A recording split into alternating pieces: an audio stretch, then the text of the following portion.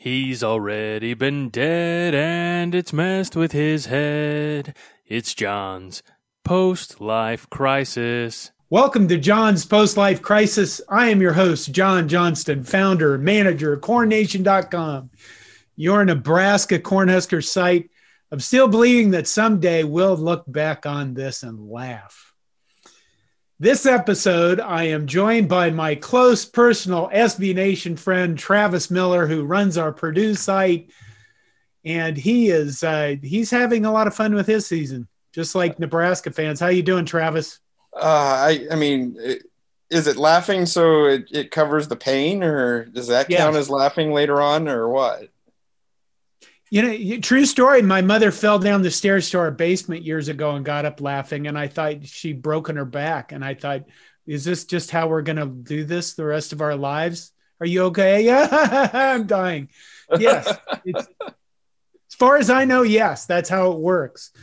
Mostly because after a while, I mean, last week, Nebraska played better against Iowa. Illinois embarrassed them. They were an embarrassment against the Illini. They were terrible. I was so mad and frustrated after that game with the lack of effort and lack of anything. And then against Iowa, it was kind of like, being angry takes so much energy. I don't feel like being angry about this. So I kind of wasn't. I didn't get off Twitter fast enough, so I was angry about being on Twitter. Because a lot of the national writers really like to poke us, and I find it irritating. But anyway, yes, laughter. It's the best medicine or something. Yeah, it's, you talk about playing angry, and I think that's kind of where I was last week with Purdue. I was disappointed they didn't play angry. You're coming off of a game where, quite honestly, we were robbed. I mean, we should have a third win right now based on that call against Minnesota. You can argue, there were still 45 seconds left. They could have converted after, but no, you took the go-ahead touchdown off the board. And even as bad as our defense is playing, I'd like to think that with a 4-point lead and 45 seconds left, we can keep the opposing team out of the end zone, maybe. But last week against Rutgers, we even had a 10-point lead at halftime. And after giving up a long touchdown in the second half, we went right back down and got it. But we gave up immediately after that touchdown, we gave up like a 102-yard kickoff return, and both ways just decided to, kind of quit, really. There wasn't a lot of urgency there. There was not a lot of fight, and it was kind of death by paper cuts because Rutgers wasn't doing anything special, but they were just running the ball 5 yards of play, and with a quarterback that was not going to throw the ball. It was either going to be quarterback keeper right, or he was going to read option to the left with the running back, and we couldn't stop it. You just reach a point where you're just like, all right, score faster, because then we might get the ball back and have a chance. Okay, that Minnesota game, at the end of that, there is one clip of which you can see the guy kind of extend his arm into the defensive back. And it's not in any of the clips that people are showing. It's way up in the press box that BTN showed right after the play a couple times, and then it went away forever, kind of like the guy in the grassy knoll. But I tweeted that the guy extended his arm, and it was probably, whenever the official sees that, it was probably the correct call. Boy, did I get roasted for that. I mean, to me, it's something that happens dozens of times a game where – the guy may have his arm extended, but the defender will be grabbing said arm and everything to keep him back. So, if you're going to call it there, you're going to have to call it 20 times a game. It's ridiculous. And I don't think it had a factor in it. He still has the defender right with him when he gets into the end zone. And it was just an awful call. And I judge how bad of a call it was by even my dad, a 60-year-old almost retired pharmacist who has Purdue season tickets, but he does not get into games nearly as much as me. Even he's like, well, that was a bad call. That was it? Yeah. He's just like, that was a bad call. Somebody made money on that. I'm like, thank you, Dad. I appreciate that. Wow. So you started out the season, you beat Iowa that we just lost to. You beat Illinois that embarrassed us. Your Wisconsin game got canceled because that's what Wisconsin is now doing, I guess. You lost to Northwestern. You lost-ish to Minnesota. At least it says L on the thing I'm looking at. And then Rutgers comes to town and you lose to them. I mean, you can say these things about me too right now, but this is my podcast. So we're talking about Purdue. What is going on with Purdue? Did you guys really didn't expect to be that good this year, right? It was kind of I kind of expected a table setting year, long in the before times before COVID hit. We knew it was going to be a bit of a rough year. We were supposed to come out to Lincoln to start the season. And then we had just a really tough non-conference slate. We were supposed to host Memphis and Air Force in back-to-back weeks, which Memphis for a bye game, oh God, that was tough. Air Force. And then we had a return trip to go to Boston College, which looking what they're doing this year, that would not have been easy at all. So when COVID hit and then they restructured the schedule to the current incarnation, it looked a little bit more favorable. We lost Michigan from the East. And again, 6 weeks ago, you're telling me that we don't have to play Michigan from our original Big Ten schedule and we get to keep Rutgers from the East. Okay, sure. Right. Now I'm kind of regretting that, honestly. But I think the Rutgers game is kind of the one. Northwestern's playing really well, and you play a close game like that. We're still the only team that scored on them in the second half. Well, wait, Michigan State just did.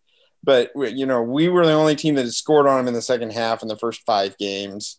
And they've got a really good defense. I don't think there's a lot of shame to it, but the Minnesota one just makes me angry. And then the Rutgers one, the way that it happened, where we blew a double-digit second half lead, and I give a ton of credit to Rutgers in this, and that they are playing extremely hard this year. They're at a talent deficit. They're still trying to rebuild the program, but Schiano's got those guys just playing hard every game, and they don't go away. And that's how they were able to beat Michigan State. They were able to hang around. They probably could have beaten Illinois. They probably should have beaten Michigan. And, they're 2-4. They could be 4-2 quite easily right now. But there's still that stigma of it's Rutgers. You expect to win at home against Rutgers, especially when you're leading by 10 in the second half. And just the way that there was no adjustment whatsoever. Bob Diaco does not believe in creating any kind of pressure, especially on third down. I don't think he thinks that a blitz is a legal play. And the fan base is like, really? Are you kidding me? At one point in the fourth quarter, the BTN announcer, and this is as late in the fourth quarter, they're like, and Purdue's bringing another guy up in the box to stop the run. I'm like, well, it's about bloody time because they've only run the ball for 17 straight plays at this point. So you said his name before I got to it. Does Bob, when he was at Nebraska, Bob Diaco had to talk to the media? Because that's something you do when you're at Nebraska, is the offensive coordinator and the defensive coordinator are expected to speak to the media. Does Bob Diaco have to do that at Purdue? I don't believe so. And that's probably a good thing after this week, because and it's funny because when we hired him as defensive coordinator, a lot of people were like, oh, hey, his team just shut out Miami in a bowl game. Well, my wife's a University of Miami alum, and we watch all their games. And I'll be the first to tell you, 11 people could have shut out Miami in a bowl game last year. Their offense was just a complete and utter shit show by the end of the season. So, I mean, that's not some grand accomplishment and whatnot. But they're good this. Oh, thank you, son. That would be my 7-year-old just chimed in and said Miami's good this year.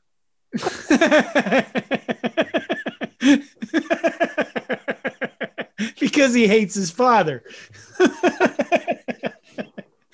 We're pretty equal Miami and Purdue stuff here. So, oh God, that means he gets to choose which one's better. That's really, well, I guess he has multiple sports, so yeah.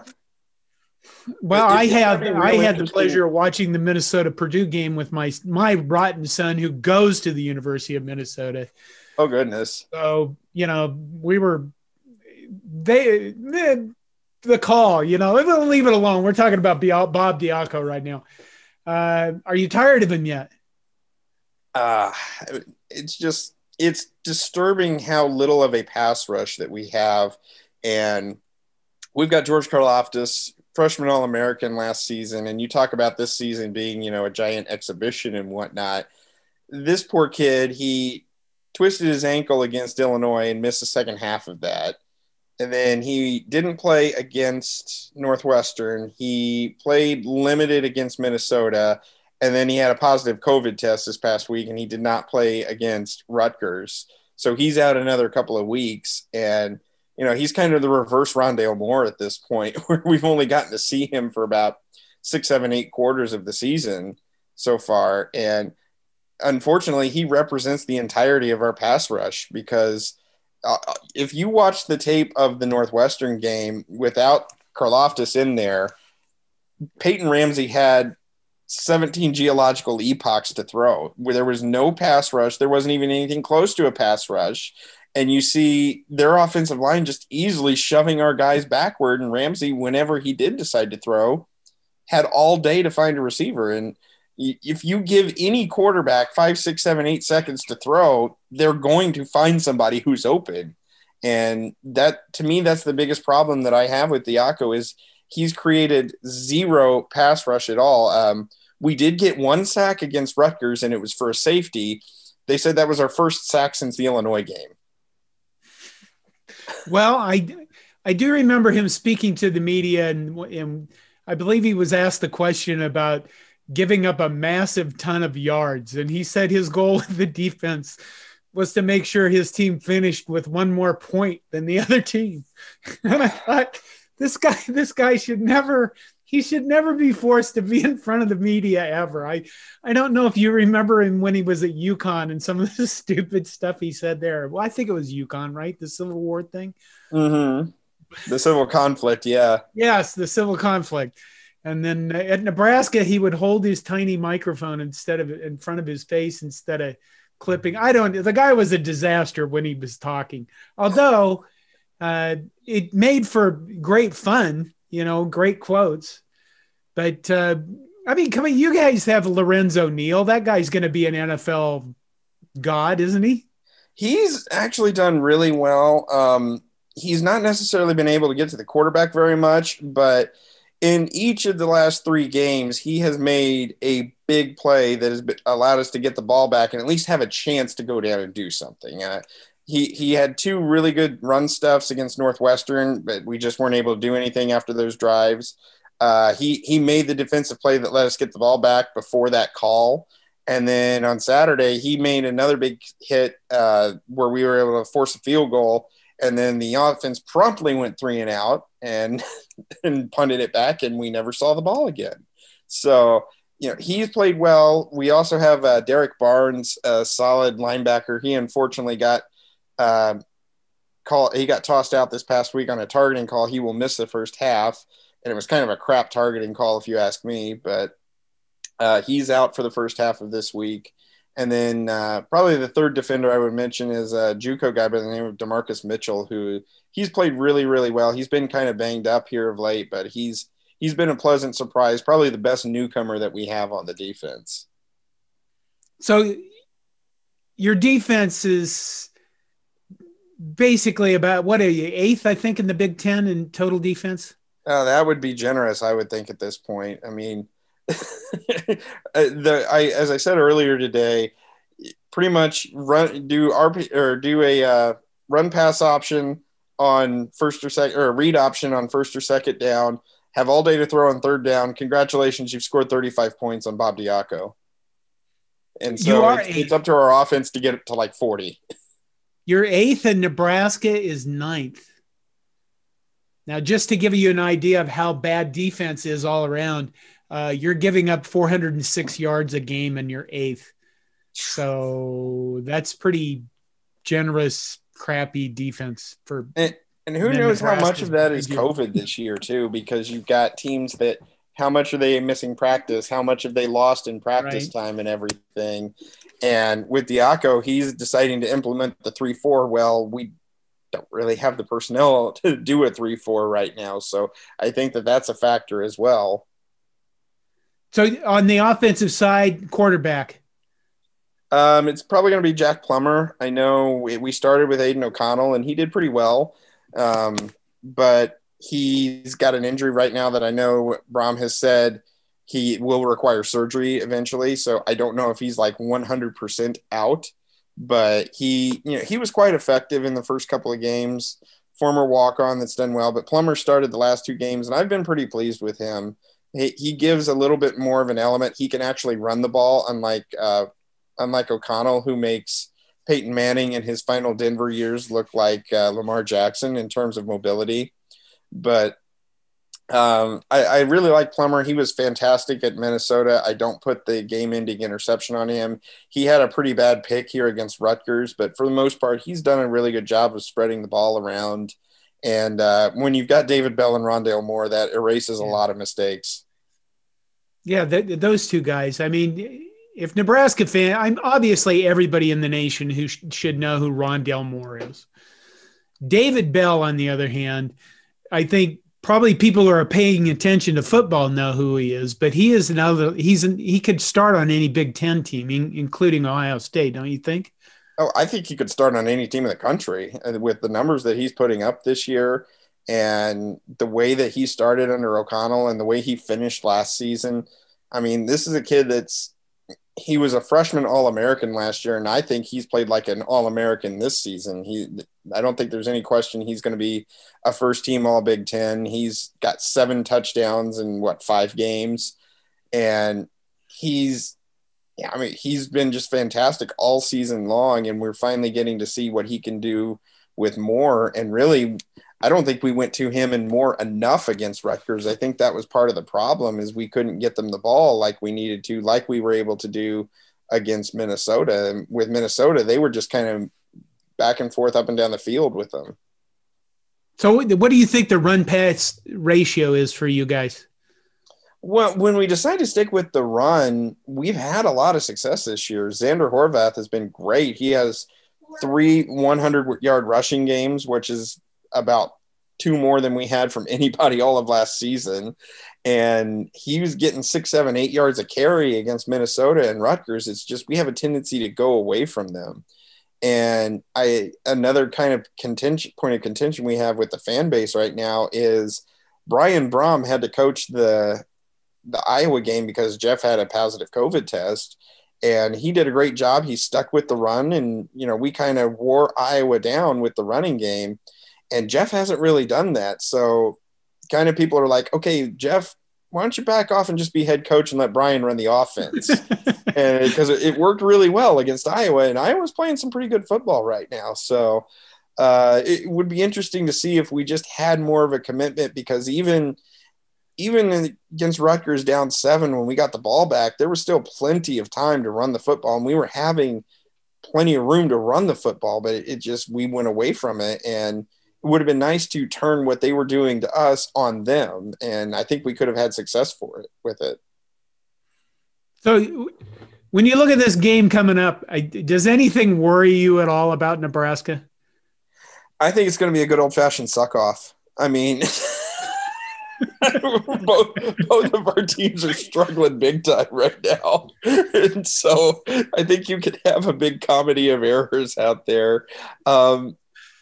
I'm not too worried about our offense, except it's hard to say the offense isn't in sync when they're still scoring 30, 35 points a game, but really you feel like they could be putting up 45 or 50 if they really could get in a rhythm and whatnot. So something's off.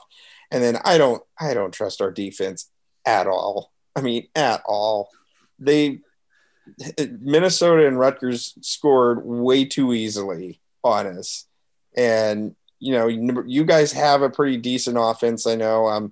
Is Martinez still there, or is it Martinez quarterback still? Yeah. Adrian Martinez. Yeah. He just look what he was able to do last year. He had a pretty successful game and whatnot. So you might just see a comedy of errors that ends like 45-42, but hey, you get some points on the board and score that much. It's kind of fun. I wrote that question down earlier. I thought, what scares you about Nebraska? And I thought, you have a crappy team when you're more worried about what your own team is doing rather than naming somebody else on the other team that's going to tear you up. And when I look at Purdue, I think it is, obviously Rondale Moore and David Bell are pretty damn good players on offense. And that's kind of the scary part is I do think our defensive backfield is pretty good. Our defense is playing a lot better than, well, that's not true. The problem is that nobody knows what you're going to get. You know, you had a game against Northwestern where we got to the red zone 6 times and came away with, what was it, 13 points? You have a game against Illinois in which the defense looked like they didn't even bother showing up. And then you have a defense against Iowa that stuffs their run game and actually plays pretty well. Just the offense can't score points. So I don't know what we're doing. You and I talked before we started recording about my attitude that this year is a giant long scrimmage against live opponents. What do you think of that attitude? I mean, I think it's pretty accurate. And even when we were going to have a full season, I looked at this year as kind of a building blocks year for next year, because Brahms' 2019 and 2020 recruiting classes were by far the best that we have had in several years. I mean, you're looking back to like 2004 with Joe Tiller and whatnot. So we had to play a lot of freshmen last year. We had a lot of more talented freshmen coming in this year. And I kind of looked at it as all right, everything's setting up to be an 8, 9, 10 win season in 2021. I mean, and even in terms of a more favorable schedule, because instead of having Memphis Air Force and at Boston College, next year we have Oregon State, Notre Dame, and UConn, which, Notre Dame is doing really, really well, but Oregon State and UConn's a lot easier than some others. And right. But I still was thinking, all right, we get to 6 or 7 wins this year, and then on the new schedule, you get to 4 or 5 wins, maybe even 6, especially after we started 2-0 with that good Iowa win. There was a lot of confidence there, and now there's just that element of you just lost at home to Rutgers. You got pushed around the entire second half by Rutgers. And again, Rutgers is playing hard. There's no question about their effort, and I give them all the credit in the world, but you got pushed around by them. And it's not like they needed – when they beat Michigan State, they needed the 7 turnovers. They got 1 turnover against us. They flat out kicked our ass for the second half. And when that is the last impression that you've got of your team, that puts a bad taste in your mouth, especially going into next year. And we still have to play Indiana. And, well, Indiana's real good this year. So They care. I think that's the key. I mean, when you watch Penn State play, I mean, we beat Penn State. That's our win. When you watch them play, I mean, they beat Michigan this past weekend, but there's just not anything in them. They're like, why are we doing this almost? Michigan's like that right now. And you're looking at Michigan fans that are like, maybe Jim Harbaugh should go away. So I guess I look at this season. I know that we've caught a lot of crap about Nebraska wanting to play football and then being 1-4, and Scott Frost gets attacked by everybody pretty much for everything he does. I don't know. It's been a tough year. I started out saying that someday we'll look back on this and laugh, and I hope to God that's true. But I don't know. What else about Purdue can you tell us for this upcoming game? It just feels like we're going to play a close game. All 5 of our games this season have been by 7 points or less. So regardless of how poorly we play or how well we play, because I think we played pretty well against Iowa. I think we played pretty well for about 3 quarters against Illinois. We let off the gas against Illinois, and they were able to come back and almost had a chance to tie it late. And I think we, for the most part, played pretty well against Minnesota, at least offensively. So I think you're going to see us come out. We're going to score 30, 35 points. We're going to give up some long drives. We might give up a bad play, but this feels like one of those 38, 34 games, and that's right where we are right now. We lost to, we beat Minnesota 38, 34. We lost to I ain't letting that go. I wouldn't either, I guess, honestly, looking at that play. Yeah. We lost to Rutgers 37-30. We beat Illinois. I think that was 38-31. So, that seems to be right where we are right now. We're going to give up 30. We're going to score 30. We're going to give up 30. Can we get more? Anything you want to go into about Purdue basketball real quick? That's another team that's going to be young, and I think we're kind of building more towards next year, but I was really, really impressed with the freshmen that we have. We went down to Florida and we played in a little 4-team tournament, beat a pretty good Liberty team. I know Liberty had 30 wins last year. They have won a couple of other games here. I think they beat Mississippi State and they beat another Power 5 team. And then a more experienced Clemson team really hassled us with their defense. But in the Clemson game, we were down to 8 scholarship guys because we have one of our leading scorers. He's out for a few weeks. He had I think they said it was a compression fracture in his knee that's healing. And then we have another sophomore that he's had some trouble. He's had some breathing issues and everything, and he's getting his conditioning up. So we were down, and another one of our freshmen had a foot injury, was out. So we were down to 8 scholarship guys for that Clemson game, and we still held our own. And 5 freshmen are going to play major minutes this year. But they've been really, really impressive so far. Brandon Newman redshirted last season. He shows that he can be a scorer. Jaden Ivey, his mother is the new coach at Notre Dame for their women's team. And she actually was a national title winner for them beat us in the national title game in 2001. So he had a really, really good game against Liberty. And then he missed the Clemson game because he had minor foot injury. And then guess what? We got another really tall guy, Zach Edey. My goodness, I did not expect this from him. 7'4" kid from Canada, played at IMG Academy with a bunch of other, top kids that went there as a prep school year. And when he committed to Purdue, it was he's a project guy. He hasn't been playing basketball that long. And then he comes out and he scores 36 points in his first 2 collegiate games and was 9 of 10 from the field and just basically dunking on everybody. And, I was impressed. He has the size of Isaac Haas. He doesn't go on the outside as much as Matt Harms did, but he has Haas's size, but better footwork and is quicker.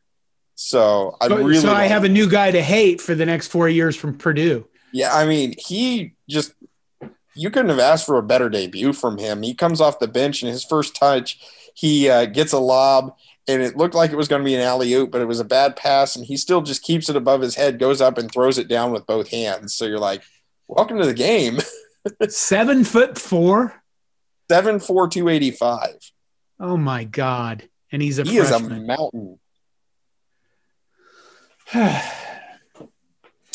Well, I'm excited what Fred Hoiberger is doing, mostly because we actually have a commit from a first 5-star in Nebraska basketball history for next season, which, for us, we've talked about this before where, you guys hope to go to a bowl game in football, and I hope we win an NCAA tournament game someday in basketball. You know what I mean?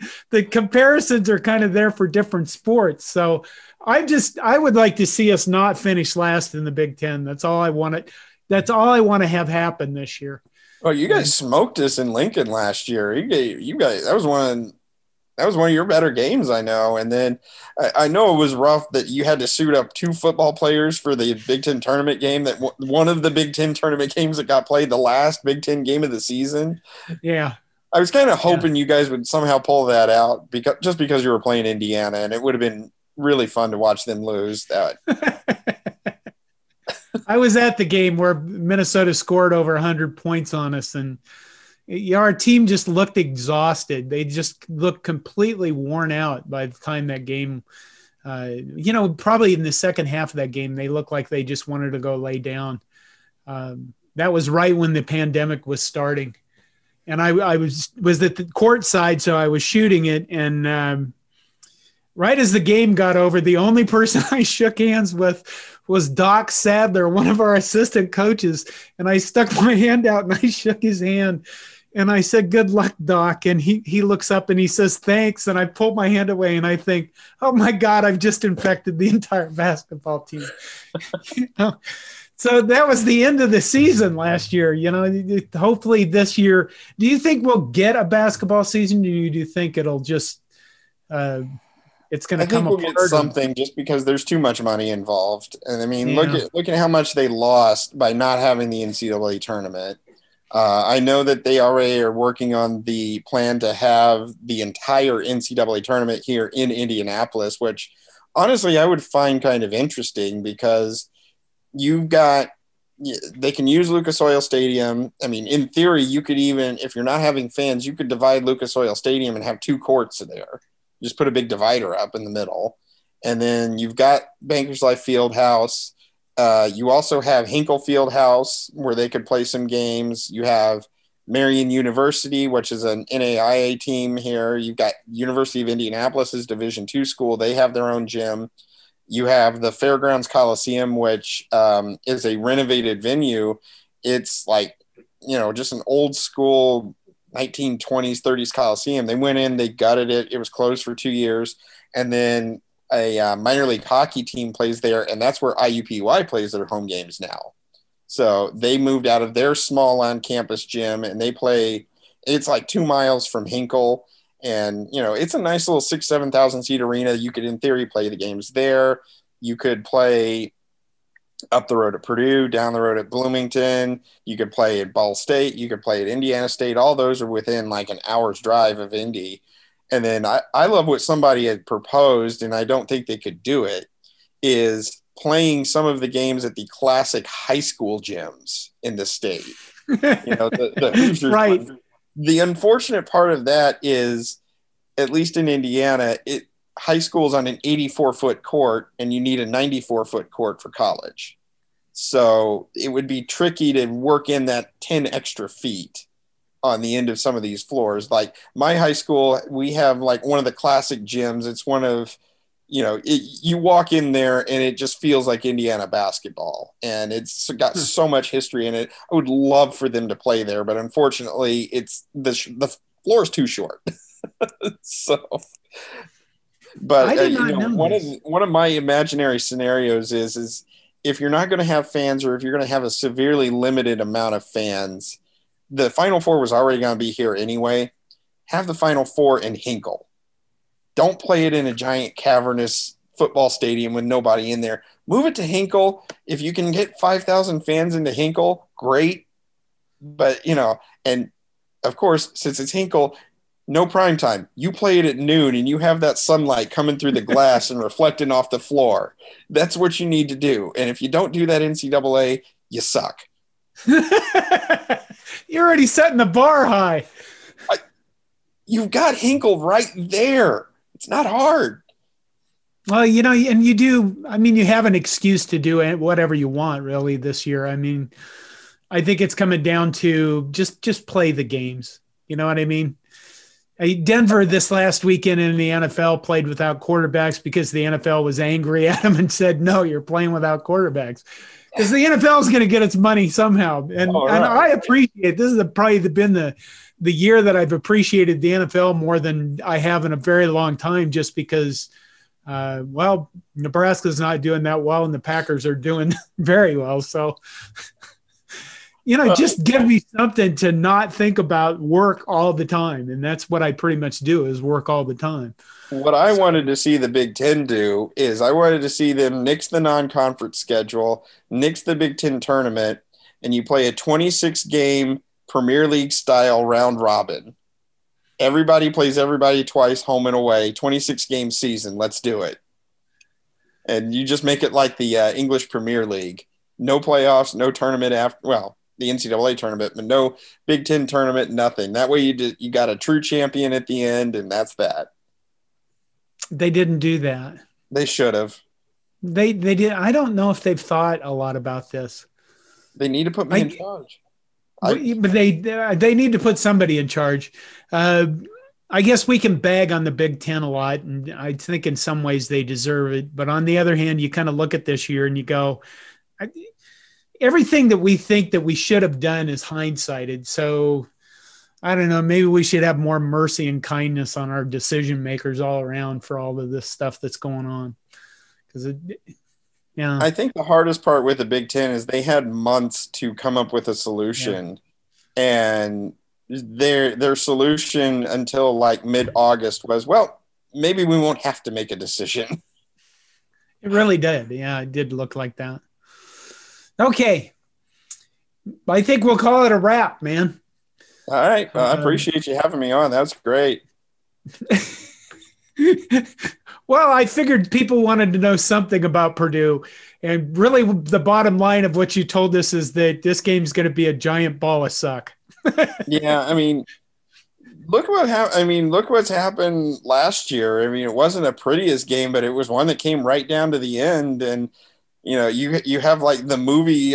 You have the movie ending of walk-on fourth-string quarterback comes in because the starter gets injured and leads the game-winning drive.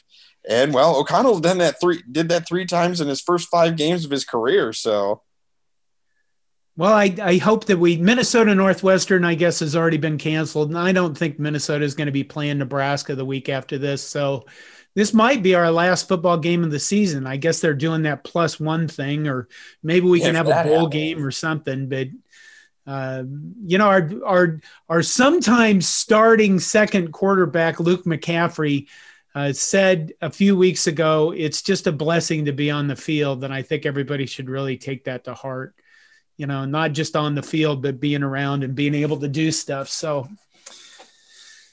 that's my ending. One thing that Nebraska fans can probably take heart is if you're down to your third string quarterback, you've got us right where you want us, because Illinois made their comeback. They were down to like their 4th guy because they were having some COVID issues and some injuries. Rutgers was running their 3rd guy. So, yeah, because I know Vidral did not play, and Sikowski, and that's another frustrating thing about the Rutgers game, is the third string quarterback was not a threat to throw. He hit on the big pass because it was the misdirection designed. Okay, you have one option. Everybody's supposed to be looking left, and the one guy's going right, and you missed him, and so he was able to hit him there. But Rutgers was literally doing we're going to be passing now, so run Sikowski in because he's the passing quarterback. And then he would leave and the other guy would come in and it's like, okay, we are running the ball now. And I'm like, and you still can't stop them? Bob Diaco. There's your ending. Yeah, exactly. Okay, this has been John's Post-Life Crisis, talking with Travis Miller of Purdue about this game coming up this weekend. Thank you for listening. Go Big Red. Any final words, Travis? Let's just hope it's entertaining on Saturday, and we don't get mucked into like a 6-3 field goal game in the rain or something. Yeah, there you go. All right.